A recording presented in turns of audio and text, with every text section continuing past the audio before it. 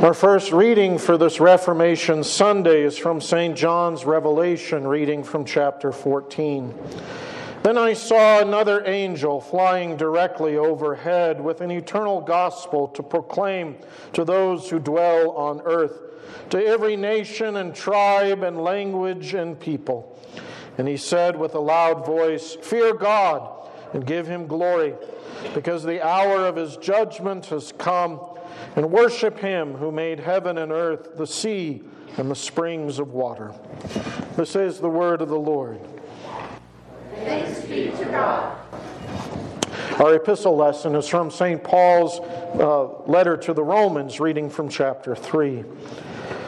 Now we know that whatever the law says, it speaks to those who are under the law, so that every mouth may be stopped, and the whole world may be held accountable to God. For by works of the law no human being will be justified in his sight, since through the law comes knowledge of sin. But now the righteousness of God has been manifested apart from the law, although the law and the prophets bear witness to it. The righteousness of God through faith in Jesus Christ for all who believe. For there is no distinction, for all have sinned and fall short of the glory of God, and are justified by His grace as a gift through the redemption that is in Christ Jesus, whom God put forward as a propitiation by His blood, to be received by faith. This was to show God's righteousness, because in His divine forbearance He had passed over former sins. It was to show His righteousness at the present time, so that He might be just and the justifier of the one who has faith in Jesus. Then what becomes of our boasting? It is excluded. By what kind of law? By a law of works? No, but by the law of faith. For we hold that one is justified by faith apart from works of the law. This is the word of the Lord. Please rise.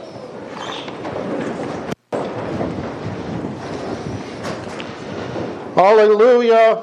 Alleluia. Fear not, little flock. For it is your Father's good pleasure to give you the kingdom. Alleluia. Alleluia. The Holy Gospel according to St. John, the 8th chapter. Glory to you, O Lord. So Jesus said to the Jews who had believed in Him, "If you abide in my word, you are truly my disciples, and you will know the truth, and the truth will set you free." They answered Him, "We are offspring of Abraham and have never been enslaved to anyone. How is it that you say you will become free?" Jesus answered them, "Truly, truly, I say to you, everyone who commits sin is a slave to sin. The slave does not remain in the house forever. The Son remains forever. So if the Son sets you free, you will be free indeed." This is the gospel of the Lord. Please be seated. Grace, mercy, and peace be to you from God our Father and from our Lord and Savior Jesus Christ. Amen. A mighty fortress is our God, a trusty shield and weapon, we sang just a few moments ago. And this morning on Reformation Day 2023, a question confronts us. And that question is, why? Now, we could be asking why for many reasons. I'm not asking why we sang the hymn. It's the banner hymn of the Reformation, after all, written by Dr. Martin Luther himself. It's a beautiful hymn with such strong, meaningful words, beautiful music this morning, so inspiring. And on this day of all days in the church year, we who call ourselves Lutherans, not because we worship Martin Luther, but because we agree with his understanding of the Scriptures, of God's law and gospel as it's outlined there. And on this day we love to sing this singular hymn.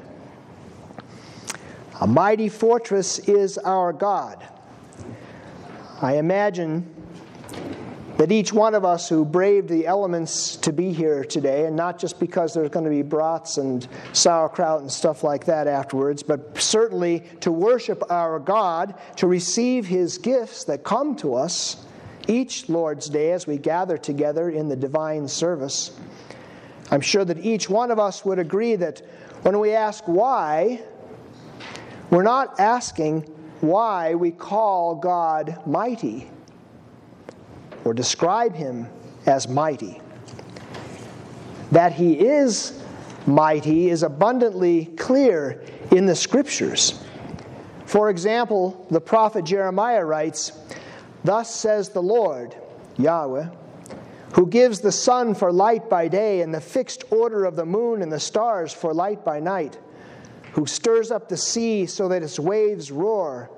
Yahweh of hosts is His name." And Jeremiah writes, "Behold, I am the God of all flesh. I am Yahweh. Is anything too hard for me?" Moses writes in Exodus, "Who is like you, O Yahweh, among the gods? Who is like you, majestic in holiness, awesome in glorious deeds, doing wonders?" And St. John sees his vision in Revelation of the throne room of God. He writes, "The four living creatures, each of them with 6 wings, full of eyes around and within, and day and night they never cease to say, 'Holy, holy, holy is the Lord God Almighty, who was and is to come.'" And the writer to the Hebrews describes God as a consuming fire. And in Psalm 46 that we just spoke earlier, the psalmist, in describing God, says that He utters His voice, the earth melts. He has brought desolations on the earth. He makes wars cease to the end of the earth. He breaks the bow and shatters the spear. He burns the chariots with fire. It's very clear in Scripture that our God, that Yahweh, is very powerful, is all-powerful. No, our question why is not asking why we describe God as a mighty fortress. The question really of why, the question that confronts us this morning is, why do we need a mighty fortress? More specifically, why do we need God to be a mighty fortress? Well, the word fortress indicates protection, indicates safety. It's implied that there is safety within the strong walls, the high ramparts of the fortress. A fortress would be helpful, would be necessary to protect one from danger, from some sort of harm. Why do you need a mighty fortress? From what do you need protecting? Well, you don't need a mighty fortress to protect you from illness, from disease. Although, yes, God is a great physician. He is the great physician, the great healer of the sick and the oppressed, the diseased. He certainly can heal all sorts of diseases, cancer, physical ailments, all as He wills it. Psalm 103 encourages us to bless Yahweh, bless the Lord, O my soul, and forget not all His benefits, who heals all your diseases. And we certainly see Jesus demonstrating His ability, His willingness to do just that during His 3 years of ministry. God is the great healer, but this is not why you need a mighty fortress. You don't need a mighty fortress as protection from natural disasters, from persecution, from China, from COVID, from inflation, or any other calamity, although He certainly does help us free from every need that hath us now o'ertaken, as we just sang. The Apostle Peter urges us to cast all our anxieties on God because He cares for us. And Paul writes, "Do not be anxious about anything, But in everything by prayer and supplication with thanksgiving, let your requests be made known to God. And God, in the Psalms, says, call upon me in the day of trouble, and I will deliver you, and you shall glorify me. But all of these are not the primary reason why you need a mighty fortress for protection. No, you need a mighty fortress because God is mighty. Because God is powerful. Because God is just. Because God is a holy God. And because God demands holiness from you. He demands of you a sinless life. Where God says, be kind, you and I have not been kind. Oh, outwardly, some of the time, or maybe most of the time, maybe even almost all of the time. But I would venture to guess that you, like I, have failed, have not always been kind in our hearts, in our thoughts, and even in our actions. Where God says, love your neighbor as yourself, the summation of that second table of the law, there too you and I have failed most grievously. Where God says, you shall have no other gods before me, the summation of the first table of the law, well, there too we have not lived up to the perfection that God demands of His creatures. And our sinful thoughts, words, and deeds lead to guilt and to shame. But even more horrendous, our sins lead to eternal condemnation and death. Condemnation from whom? Condemnation and the resulting death from a righteous, holy, and mighty God. And this is exactly what Martin Luther was struggling with back there in the Reformation, as in the events that led up to the Reformation. He was obsessed with the truth. He understood. He felt the truth. Knew God's condemnation that sin brings. And for Brother Martin, there was no way out. He felt that God was his enemy.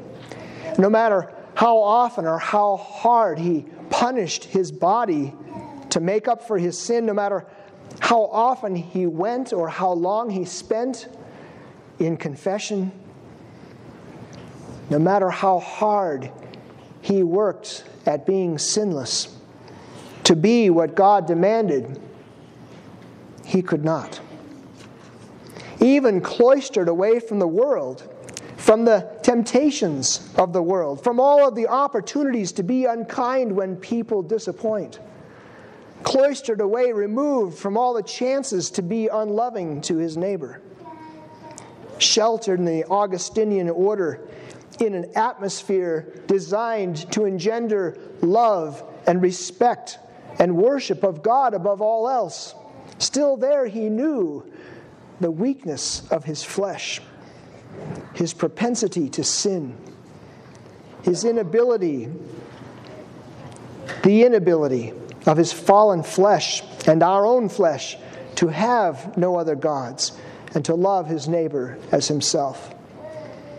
He knew the truth, the consequences of falling short of God's holy requirements.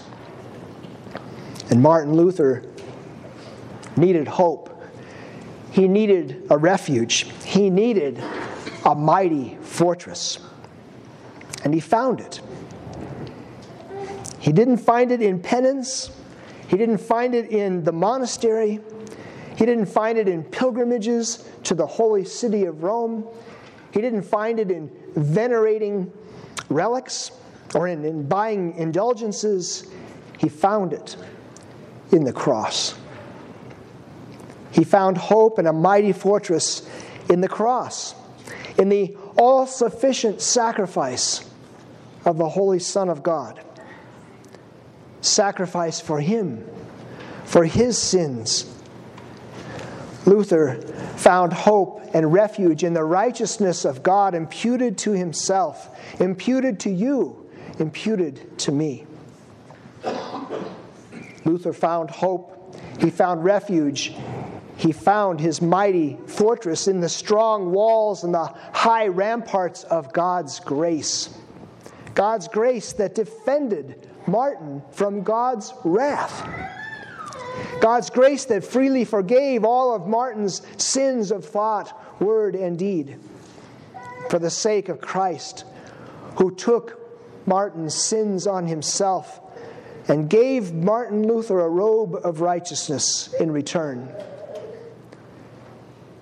That mighty fortress was God's mighty grace, obtained through faith.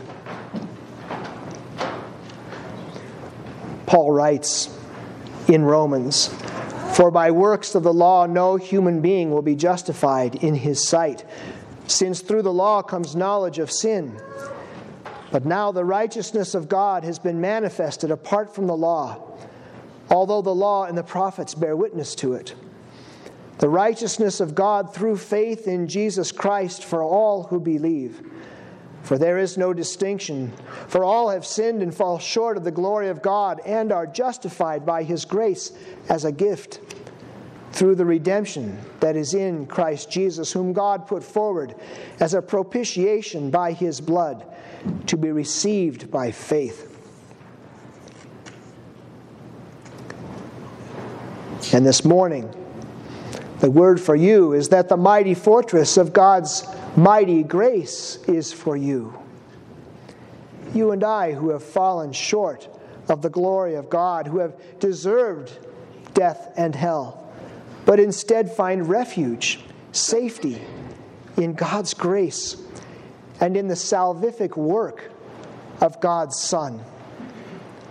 Instead of condemnation, we find a loving God reaching out to us with the good news of Jesus Christ, justifying us by His grace through the redemption that is in Jesus Christ. And this is the truth that Luther said opened the gates of heaven for him. He saw clearly that God is not an angry judge, demanding our perfect obedience and threatening to punish our every sin. Rather, God is our loving Heavenly Father who waits to bring us into His arms, who longs to have us turn to Him,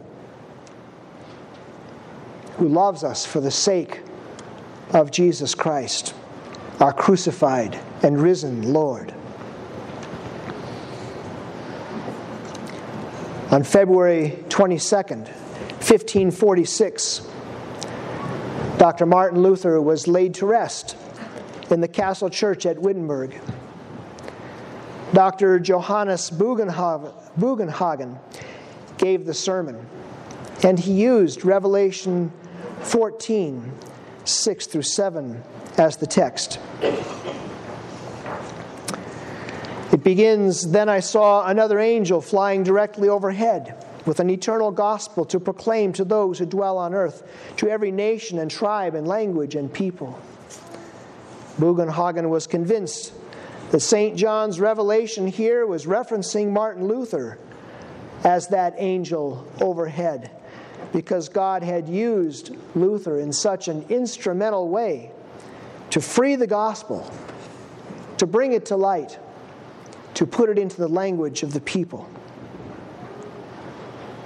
And it's great that that was the reading for Martin Luther's funeral, because the people, as they crowded into the church there in Wittenberg to pay their respects, as they gazed on the body of Martin Luther and in his coffin, and as they heard this reading from Revelation read, it was clear that it's the gospel that was eternal, not Martin Luther. And we celebrate the Reformation today because God used it to bring the eternal gospel to light. The truth of that gospel shone brightly into Martin Luther's darkness. And he found that God really is a mighty fortress. And the truth of that gospel shines brightly into your darkness, into my darkness today. In Christ, in His work on our behalf, lies our salvation. And God really is, for us, a mighty fortress. And so here we stand, looking at the cross and thanking our mighty God for the eternal gospel of Jesus Christ, our Lord and Savior. The Lord of hosts is with us. The God of Jacob is our fortress. Amen.